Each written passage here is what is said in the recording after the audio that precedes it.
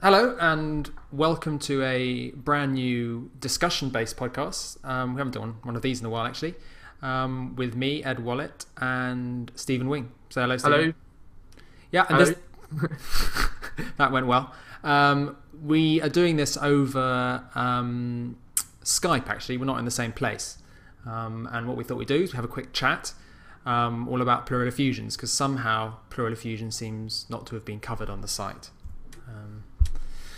So a little bit of something different in a number of ways. One, we're doing it remotely, and two, we're actually going to be looking at pleural effusions, but we're going to use a paper to do that. We're going to be looking at a paper published by the British Thoracic Society, in particular their most recent guidelines on pleural disease.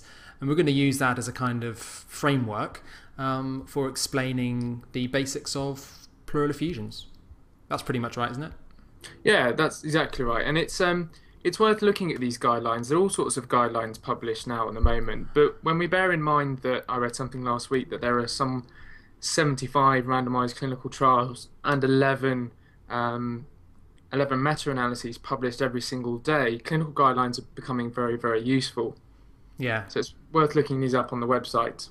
I mean, and there's a figure that's commonly quoted now that in order to stay up to date in a specific specialty, you need to be reading 10 or 15 papers a week, which I don't know how long it takes you to read a paper, but for me, it takes quite a bit of time. I mean, you're looking at a lot of time. So getting used to running through papers and extracting the most important information is quite a crucial skill, and in the future is going to become an even more important skill in medicine, I think. Yeah, exactly. So obviously we're going to talk about pleural effusions. So let's start by just saying, well, what is a pleural effusion? Most of you will probably be familiar with the concept of the lungs having a double-layered lining, or called the pleura. The visceral pleura in contact with the lung surface, and the parietal pleura outside, and then this gap in between, which is usually filled with a very small amount of fluid. Now, in a number of conditions, you can get more fluid accumulating, and when that happens, it's called an effusion. One of the consultants I once worked with explained it really well to me. And if you kind of think about the pleura as like a blown up balloon, and the lungs push into the balloon. So if you were to, as if you were to push your fist into a very stretchy balloon, the lungs push into this balloon, so that there are sort of two layers that the lungs invaginate on. That's not a naughty word, but I think it's a good way to think about it. Yeah. And just maybe a bit of anatomy as well, Ed, if you're up for it, because I think it's useful when you're thinking about some surface anatomy. It's useful when you're thinking about pleural effusions, especially examination. Yeah, go for it. So the apex is about 2 centimeters above the medial third of the clavicle, and that's where the pleural cavity starts. And the pleural cavity descends inferiorly and slightly medially, and they meet actually in the midline at the second intercostal cartilage. And then they both continue down inferiorly. But bear in mind that on the left-hand side, you've got to make space for the heart. So the pleural reflection on the left-hand side goes laterally much quicker and earlier than the pleural reflection on the right. And it starts to move away from the right, from the midline, around the fourth costal cartilage. Well, the right just continues down, minding its own business, till it gets to the sixth costal cartilage, and then at that point they both are going laterally, and they're at the same level in the midclavicular line around the eighth costal cartilage. They continue around laterally at the 10th costal cartilage at the mid-axillary line, and then posteriorly they're at the level of the 12th rib. So that's really useful to remember. The other thing, and there's a good mnemonic that you can use to remember that, and it's just remembering the numbers. So 2, 4, 6, and 8 is the anterior side. So remember, the apex is 2. The midline, they meet at the midline at 2.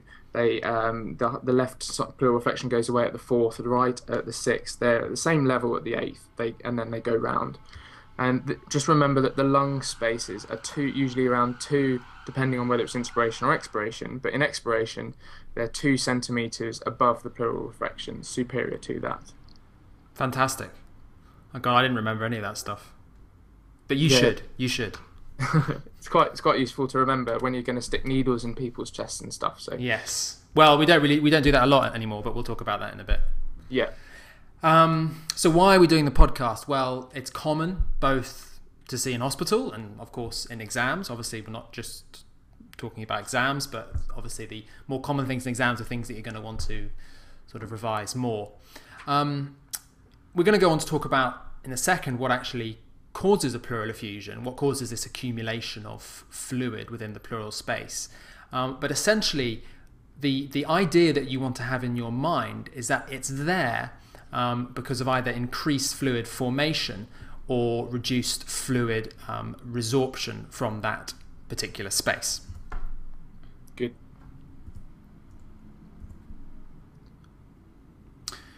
So, what are the causes of a pleural effusion? You've probably got some fancy way of thinking about this. No, actually, I mean, most classifications, or a lot of them in medicine, are sort of dreamed up based on the way we used to examine things histologically. But I really like this classification, transudates versus exudates, because it's actually clinically useful, and it says something about how you're going to manage the patient. So you'll manage a patient with a transudate very much differently to someone with an exudate, and the causes are very different. So I really like this classification. Yeah, and also I think it's nice because it makes sense if you go back to basic principles. We all learnt about, is it Starling and the laws of the way fluids move, in particular between the arterial and venous end in a capillary circuit. Yep. And this ties very nicely into that. And maybe this is a good point to actually talk about what exactly is a transudate, what exactly is an exudate. Yeah, that's a good point. And I think a lot for me, some of my preclinical stuff seems very much disconnected from some of the clinical work, and it's good to go back and review some of these topics that are relevant as you're studying clinical medicine.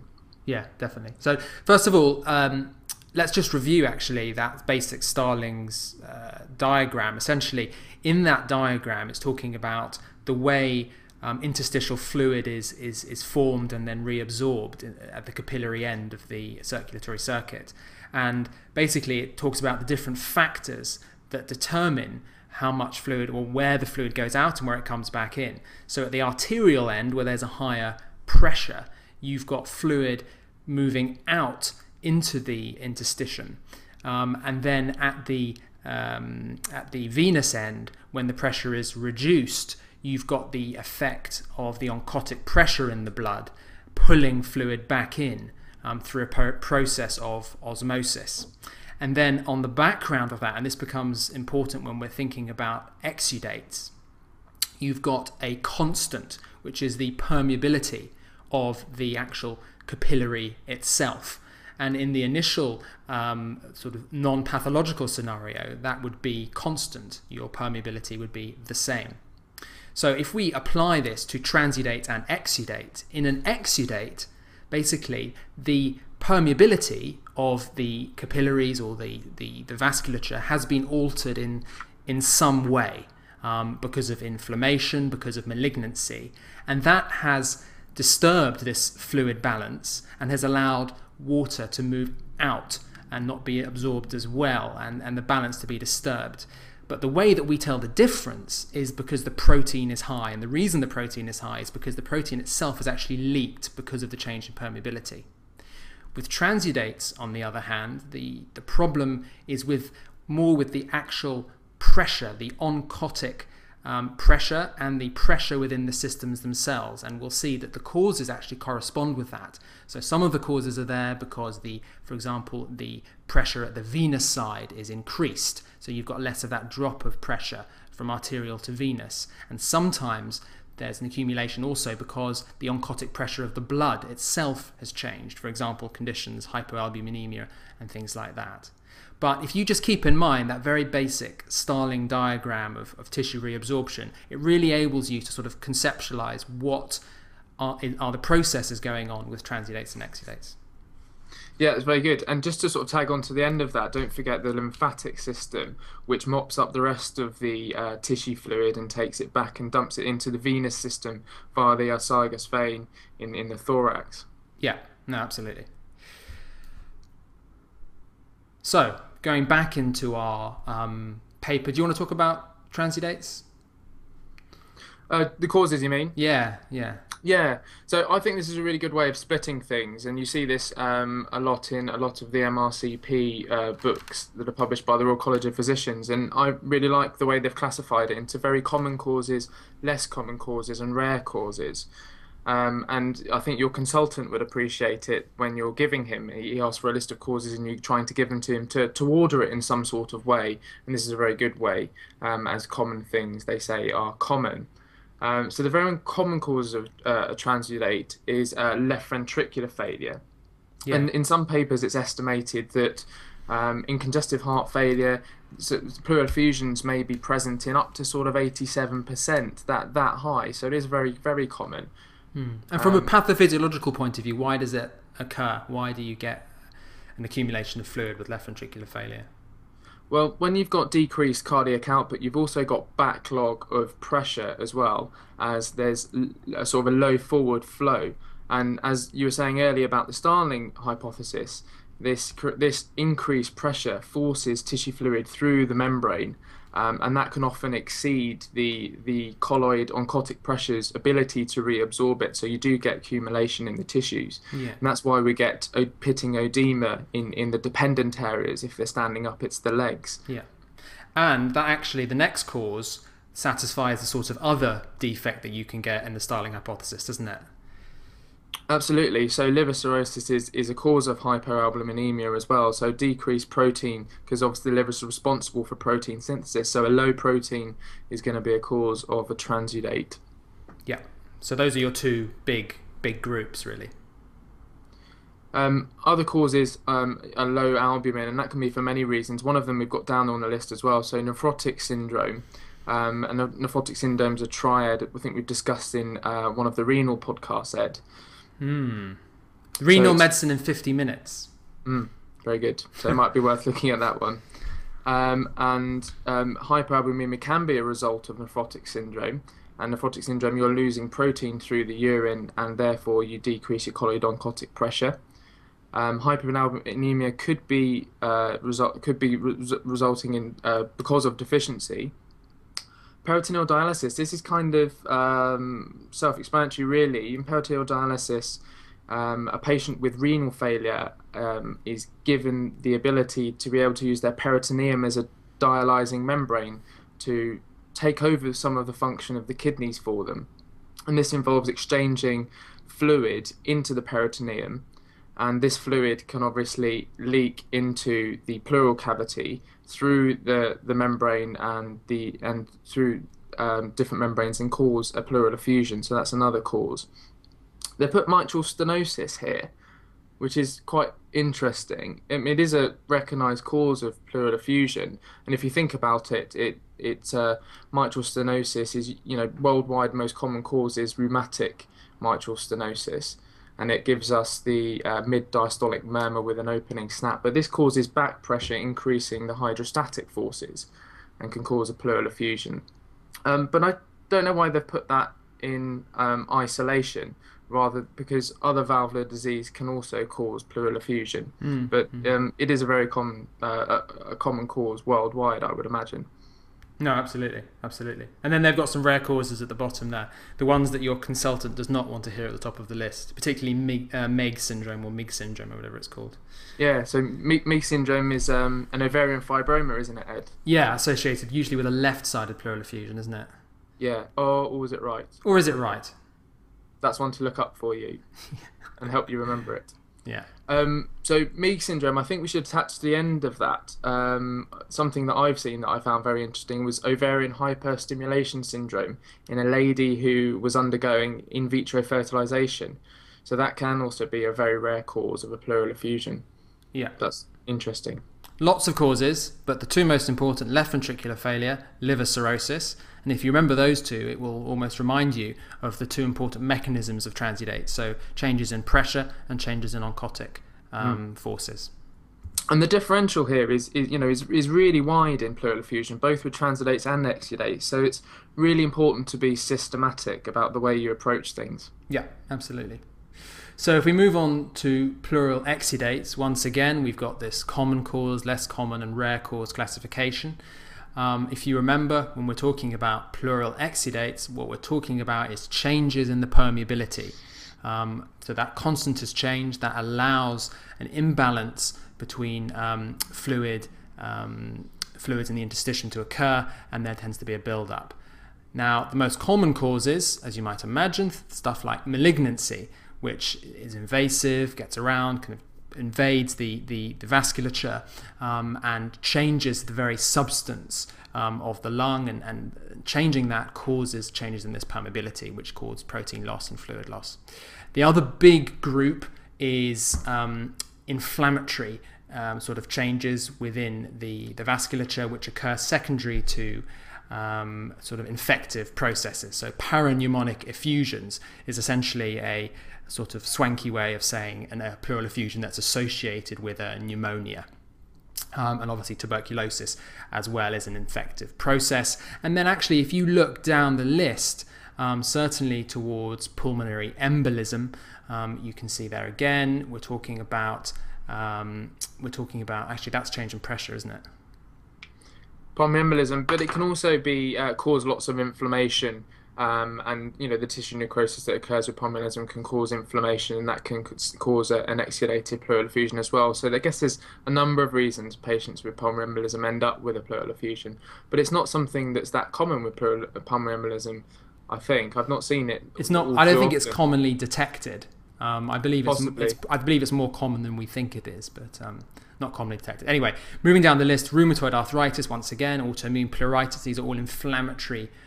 Yeah, and the parapneumonic effusions, just to sort of add, they occur probably most commonly with streptococcal pneumonia. It's quite well renowned to cause parapneumonic effusions, and people with pneumonia get parapneumonic effusions in around 20 to 60%, depending on which paper you look at.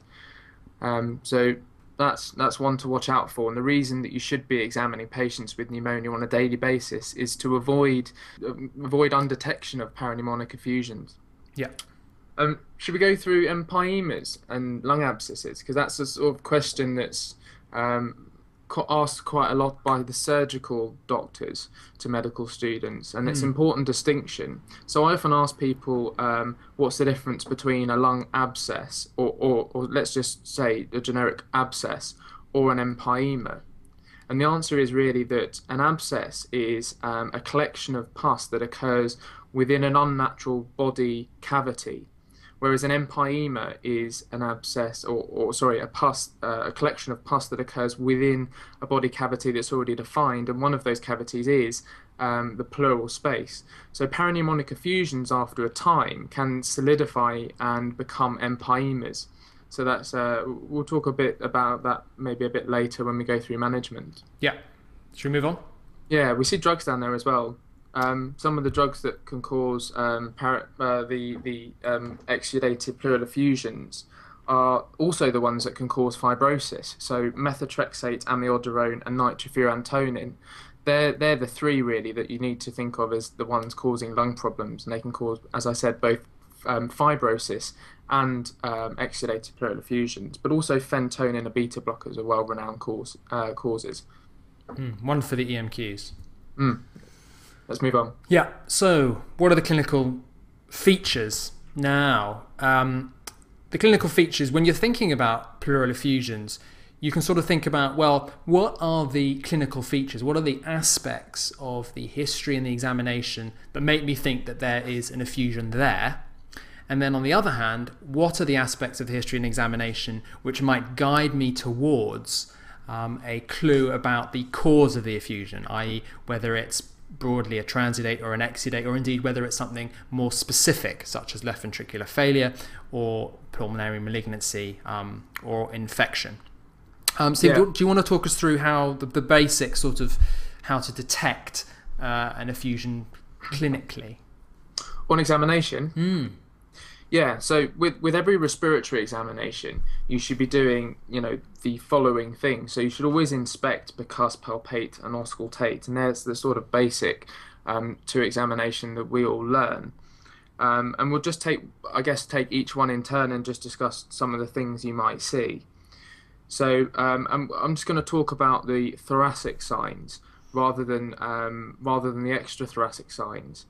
But I guess when looking at extrathoracic signs, you should be looking at different causes of effusion. Let's just talk about thoracic first because it's the one that we all want to hear. So on inspection, you should really look for decreased chest expansion on the side of the pleural effusion, so asymmetrical chest expansion. And this is usually best done behind the patient, and we should chest expansion when you palpate as well, but it's always better to look. And you can also see any evidence of previous scars, so thoracotomy scars, as we saw post coronary artery bypass graft, was a cause of an exudative pleural effusion. So look for other scars and other scars for chest strains, suggesting they may have had something wrong in the past. Then you can move on to palpation. And I think first you should be palpating for any tracheal deviation, because large pleural effusions can cause deviation of the tracheum and the mediastinum away from the pleural effusion. And if that happens, it's an indication that they need to have a drainage. So always look for tracheal deviation. But the main thing on palpation, in addition to chest expansion, is tactile vocal fremitus. So tactile vocal fremitus is where you palpate the chest for the low frequency vibrations that are transmitted through the patient's voice. And you should ask the patient to speak. I usually use the words boy and toy, but sort of we mostly in the UK, I think, say 99, and I think this goes from one of the original papers that described it. It was a German paper, and they asked you to say Nuns und Nunzig, which is, I think, 99 in German. I don't speak German. Sounded pretty convincing to me. Do you speak German, Ed? No, I don't. No. But it's the nasal oi sound, the OY sound, that we want to hear. So anything that causes that, and 99 is okay, but boy and toy are much better sounds for you to hear those low frequency vibrations. Just be careful who you say that to. Boy and toy, yeah. And don't say them together, I guess. The patients might get angry and think that you're insinuating something. Yeah. So large pleural effusions cause reduction in the transmission of these low frequency sounds, and there are other differentials that like a pneumothorax and pleural thickening, but we won't go here. But just to point out that you get an increase in tactile vocal fremitus in consolidation. So bear in mind that. We'll go on to that in a bit later. Then let's go on to percussion. So in percussion, there's two different techniques actually. There's one that everybody uses all the time, and there's one that I've used occasionally but not routinely. And conventional percussion is the kind of thing that you learn at the start of your third year, and it's where you place either the second or third finger very firmly on the part of the body you want to percuss, in this case the thorax, and then tap it hard with the middle finger of your dominant hand in different places throughout the anterior and posterior thorax to try and listen and feel for the resonance. And it's always really impressive. I don't know if you've seen someone examining a patient and they've got a really loud percussion. And I think it always sounds really impressive. It's probably something to practice, get good at for your exams. Even though actually I find in real life, percussion is you tell most through percussion from the feel of someone's chest rather than the sound that it makes. Yeah, absolutely. But that's something that, I suppose comes with experience, and for the purpose of an exam you have to be able to show that you can do it. So I was saying that there are some papers out there to say that dullness of percussion and tactile vocal fremitus are the most useful findings for a pleural effusion. They've got the most sensitivity and specificity. Yeah. But the differential of percussion, so you've got dullness to percussion is what you hear on and feel when you percuss a chest with a pleural effusion over that area that's got the pleural effusion. And it's usually described as stony dull. And the differential of dullness to percussion is consolidation, particularly pneumonia, any pleural thickening or collapse of the lung, atelectasis, or an elevated hemidiaphragm. Then you move on to auscultation, so you're going to be listening. And the sort of three things you should be listening for when you use your stethoscope is the intensity of any breath sounds, the transmission of spoken words, and the presence of any adventitious sounds. And with regard to a pleural effusion, you'll get reduced or absent intensity of breath sounds over the pleural effusion itself. So if you think of it like a barrier to the sound reaching you, that fluid in the intrapleural space, you also get decreased vocal resonance, and you can get crackles where the terminal alveoli are and the bronchioles are collapsed that due to the pressure of the effusion itself, and open with a big inspiration. And sometimes, if you've got a very small pleural effusion and the layers of the visceral and parietal layers of the fluid are touching, you may hear a audible pleural rub. So that's something to listen out for. Yeah. So those are all the examination findings, basically, aren't they? Yeah. Should we say about the difference between effusion and consolidation? Oh, definitely. Yeah. Because that's really important. So you're listening to someone's chest, and you know they've got pneumonia, and you're sort of listening, you're trying to work out, do they have a parapneumonic effusion or not? In consolidation, you're going to get an increase in tactile vocal fremitus, as I've said before, whereas in effusion, you'll get decreased tactile vocal fremitus. Also, the percussion note for effusion and consolidation is very different. So it will be dull in consolidation, whereas very, very dull, or what's described as stony dull, in a pleural effusion. And also in consolidation, the trachea will always be central and never be deviated. So if you see a deviated trachea, this suggests that there's something else is going on. Perhaps it could be an effusion. Yeah, yeah. So that's how you essentially would detect an effusion clinically on the patient. I don't think it's worth going through in detail all the things that one could look for on the patient that might suggest the cause of this effusion, but I suppose common things are common. So, for example, if this was left ventricular failure, you may see somebody, for example, with a scar on their chest, possibly from a previous artery bypass grafting, scar on the leg. They may also have peripheral edema, a swollen abdomen, a particularly large puffy edematous face, and maybe even a raised JVP. In terms of malignancy, you might see clubbing. So if you remember, all examinations start at the hand. The particular feature you might look for there would be clubbing. And when you move up the arm and up to the neck, you will also look for any signs of cyanosis, and any signs perhaps on the anterior chest wall or spider nevi that might suggest liver disease. On the abdominal exam, you might find an enlarged liver. See, suddenly once you become aware of the various common causes of things, you're much more likely to elicit and put everything together. So try and think of your examinations not in terms of just looking for one thing, but of looking for multiple things and then putting all the pieces together. Yeah, and the BTS actually make a point of saying that clinical assessment alone is often capable of identifying transitive effusions. And that's important because you don't want to send the patient through unnecessary investigations. So a really good history, particularly noting down, things like do you have any heart disease, and something I used to miss a lot was the occupational history, really important in a pleural effusion. Asbestos and the like, particularly. Yeah, exactly. Good, and this is just a part of that paper to say history and physical examination of a patient may guide the clinician as to whether the effusion is transudative or exudative, and also that clinical assessment alone is often able of identifying transudative effusions. Mm-hmm. So let's move on now to the diagnostic algorithm.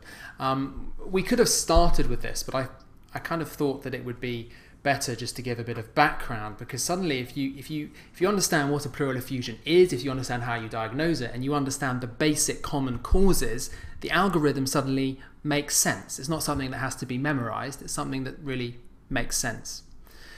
So at the top, we've got history, clinical examination, which we've done, and we've got chest x-ray, which is the main initial radiological investigation that's used when a pleural effusion is suspected. And we'll have a look at a chest x-ray of a pleural effusion in a moment. And then notice how the next point is, does the clinical picture suggest a transudate? For example, secondary to LVF, left ventricular failure, a low protein level in the blood, or is the patient's on dialysis? If it does, then it's recommended to give a trial of treatment of that specific cause. So for example, if the patient had left ventricular failure, the patient would be given diuretics if they were symptomatic, and then the pleural effusion would be reviewed to see if it had resolved. If not, if the clinical picture does not suggest a definite transudate, or the treatment or trial of treatment fails, then the next step, if you just ignore referral to a chest physician for the moment, is to perform a pleural aspiration, as that can give you a lot of information, both definitively whether it's an exudate or a transudate, and also what the most likely cause might be, to then further define your management. Absolutely. We'll come on to that again later. But going back to the chest X-ray, Ed, I think the paper says something very explicit about chest X-rays. And I thought it was interesting that they say that a PA chest X-ray is abnormal in the presence of around 200 mils of fluid. Which seems quite a lot, but they do go on to say that 50 mils of fluid can be detected at the posterior costophrenic angle, and that you see blunting on the lateral film. But we don't do lateral films often. I don't know if you do them in your hospital, but certainly not in the ones I've worked at. No. Maybe there are some other imaging techniques that would be more sensitive. We'll find out. We'll find out. So we've been through this very basic algorithm. So what are these important investigations? Let's start with the chest X-ray. Yeah, we can do. We won't go into talking how to look at X-rays properly, because we've got some other stuff on that elsewhere on the website. But the striking abnormality is on the left-hand side, where you've got this opacification that seems to go up like a meniscus, and it's very characteristic of a pleural effusion. Yeah, and lateral peaking of the right hemidiaphragm as well can be seen. Yeah. But the main point to take away here is that characteristic feature of menisci and pulmonary effusion. Absolutely. So, would you do a CT? You could do. It's certainly in the diagnostic algorithm, but you might want to have a look at some other things first, i.e. whether you think that it's a transudate or an exudate. Because you were saying before, the diagnostic algorithm says if you think it's a transudate, you should try this trial of treatment. Yeah, exactly. But it does look quite nice. I mean, it's quite nice to visualise. On this CT, you can see quite clearly, I hope, a pulmonary effusion on the right side. Yep, and CT's on the algorithm, which we'll come to a bit later. Yeah, and just as an aside, I don't think you'll see this done very much, but the guidelines do suggest that ultrasound detects pleural fluid septations, particularly with greater sensitivity than CT. And very importantly, ultrasound guidance, or the use of ultrasound when you're actually performing an aspiration now, is pretty much mandatory. I think that's a recent change, isn't it? Yes, there's a recent change to the last published guidelines on chest drain insertion and pleural aspiration, because ultrasound guidance reduces the incidence of any iatrogenic complications such as pneumothorax or perforation of a viscus.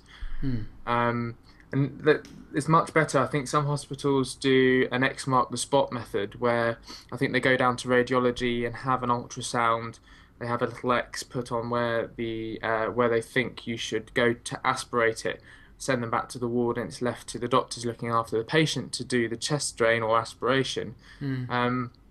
And this sort of method is not as good as doing it at the bedside where you're doing the aspiration, because the patient may be in a different position from where that ultrasound was done before. So lots of hospitals are moving to bedside ultrasound and aspiration and or drain, depending on what they find on the ultrasound. So going back to the septations thing, the most sort of common things that cause septations, these are sort of areas of fibrous stranding within the pleural fluid itself, and makes you think of infection and malignancy.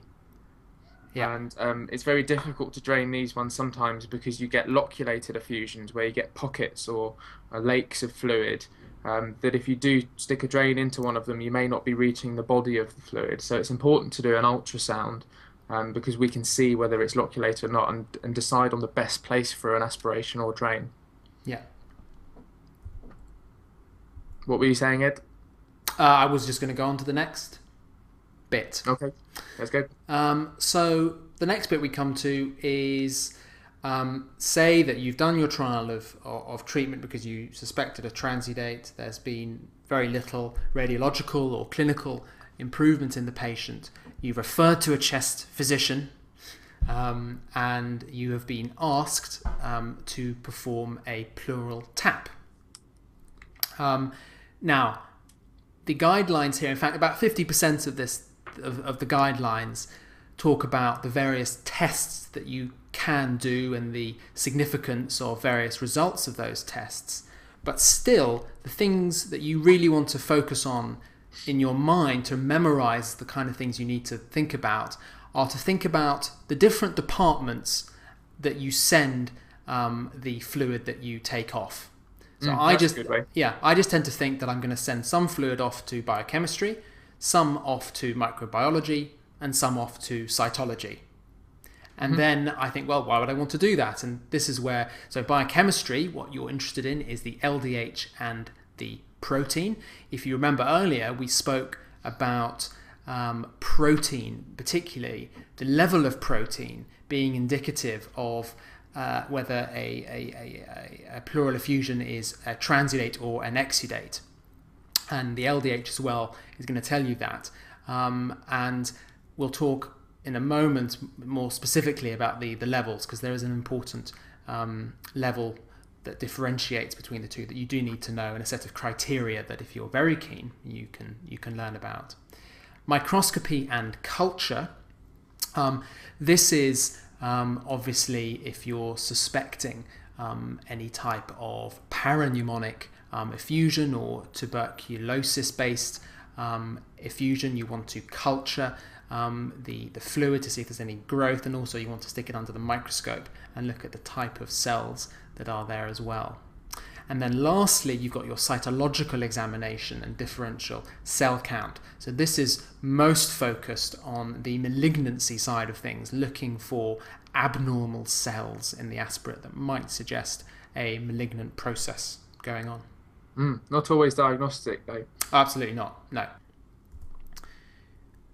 And then there's lots of other things here. I'm sure Stephen will know all about these. Do you? Do you want to talk about any of them? Yeah, they're often very useful. So pH, really important if you've got someone with pneumonia and you're suspecting, based on your clinical examination, of course, they could have a parapneumonic effusion.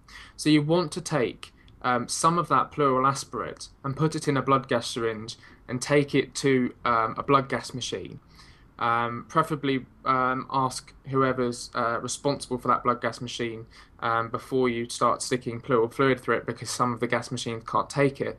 And the significance of this is that if there is the pleural fluid is acidotic, and some figures quote less than 7.3 or less than 7.2, this suggests that there's an empyemia and they need a chest drain to get that out, because antibiotics alone are not as effective. So they need a chest drain. So that's really important to take the pH. Glucose, again, is quite important. Particularly rheumatoid arthritis is associated with a very, very low glucose level. And it's also low in some of infections and tuberculosis as well. In high areas in high prevalence areas where you've got lots of TB around, particularly where I'm working at the moment in East London, you'll almost certainly want to send it for acid and alcohol fast bacilli and a TB culture.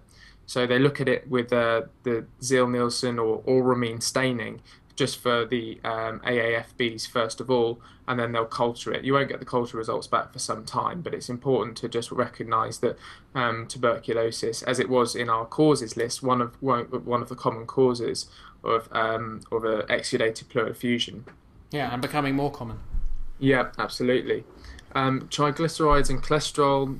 Yeah, as it says there, they distinguish between chylothorax, but I can't remember the last time I did this.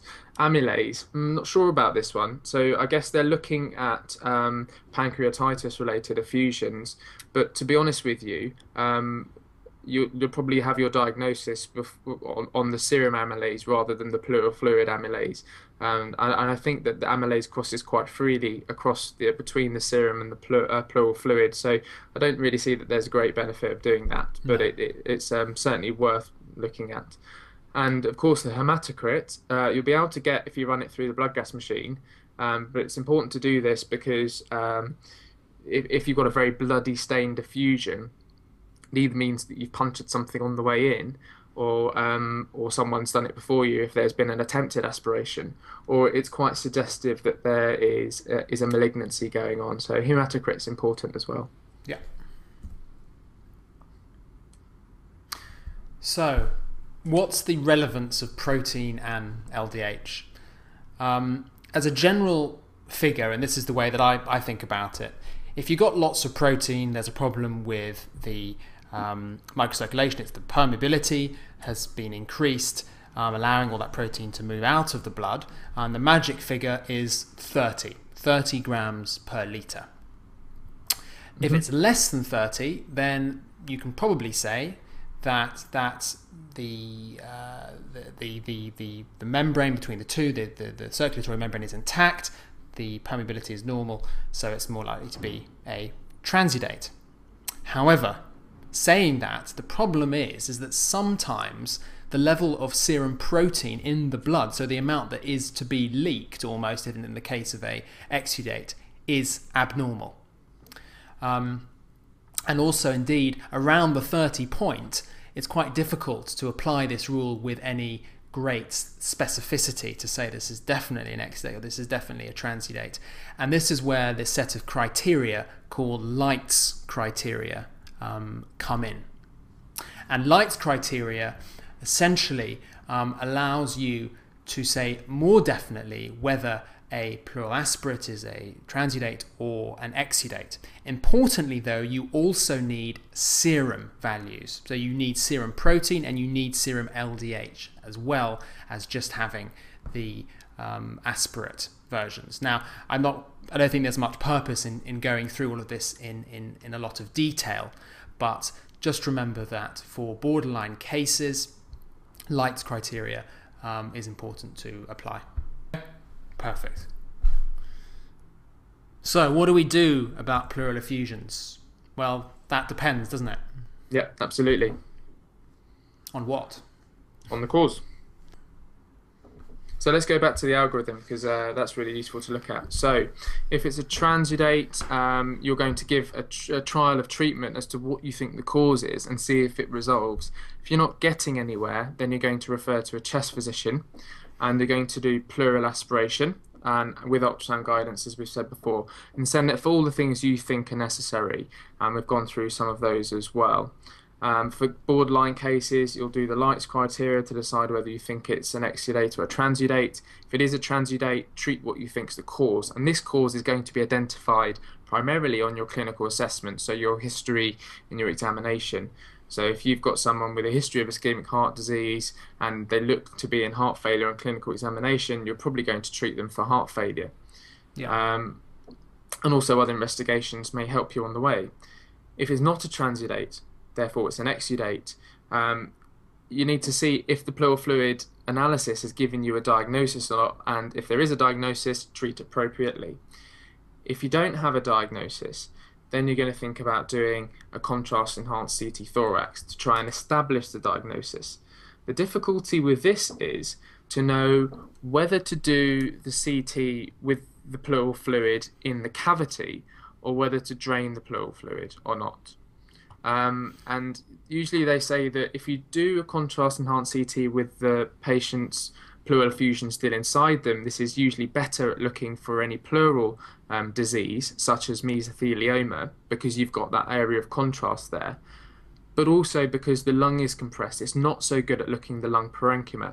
So you might want to drain it and then do a CT scan. And this shows you the lung parenchyma, and that may be important if you're looking for, say, lung cancer or anything else. One for the chest physicians to argue about. Absolutely. There's also this, the diagnostic algorithm splits here into two, and on the left-hand side we've got, consider LA stands for local anesthetic thoracoscopy, which is where usually the physicians have a little look into the chest through a small incision, like one of the large bore surgical chest drains, but we pop in a small fibre optic camera and have a look.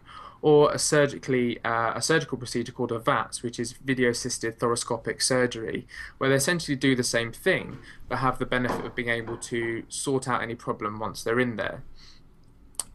The other side of the algorithm is whether you should consider a pleural biopsy. And these used to be done blindly by big, nasty Abrams needles, but now more frequently they are radiologically guided, so you usually get a CT guided pleural biopsy. And they do say here that you can insert a chest drain if the patient has symptoms and you want to drain it. And so symptoms are like breathlessness, or they may have mediastinal shift, as we said before, that you want to, at the same time as doing the biopsy, enter in a drain. If there's a cause, then you're going to treat it in the usual way. And if there's no cause, we're a bit stuck, and we need to reconsider the history and examination carefully and consider other treatable conditions such as pulmonary embolism, tuberculosis, and some of the hematological malignancies. Yep. So that's it. That's all you need to know. Good. Well, sort of. Yeah. So that brings us nicely to the end of this podcast. Just to recap, we've discussed quite a few things. Lots of things obviously about pleural effusions, but also quite a lot of stuff surrounding basic clinical examination skills, basic ways of thinking about causes of things, differential diagnosis, investigations and things like that.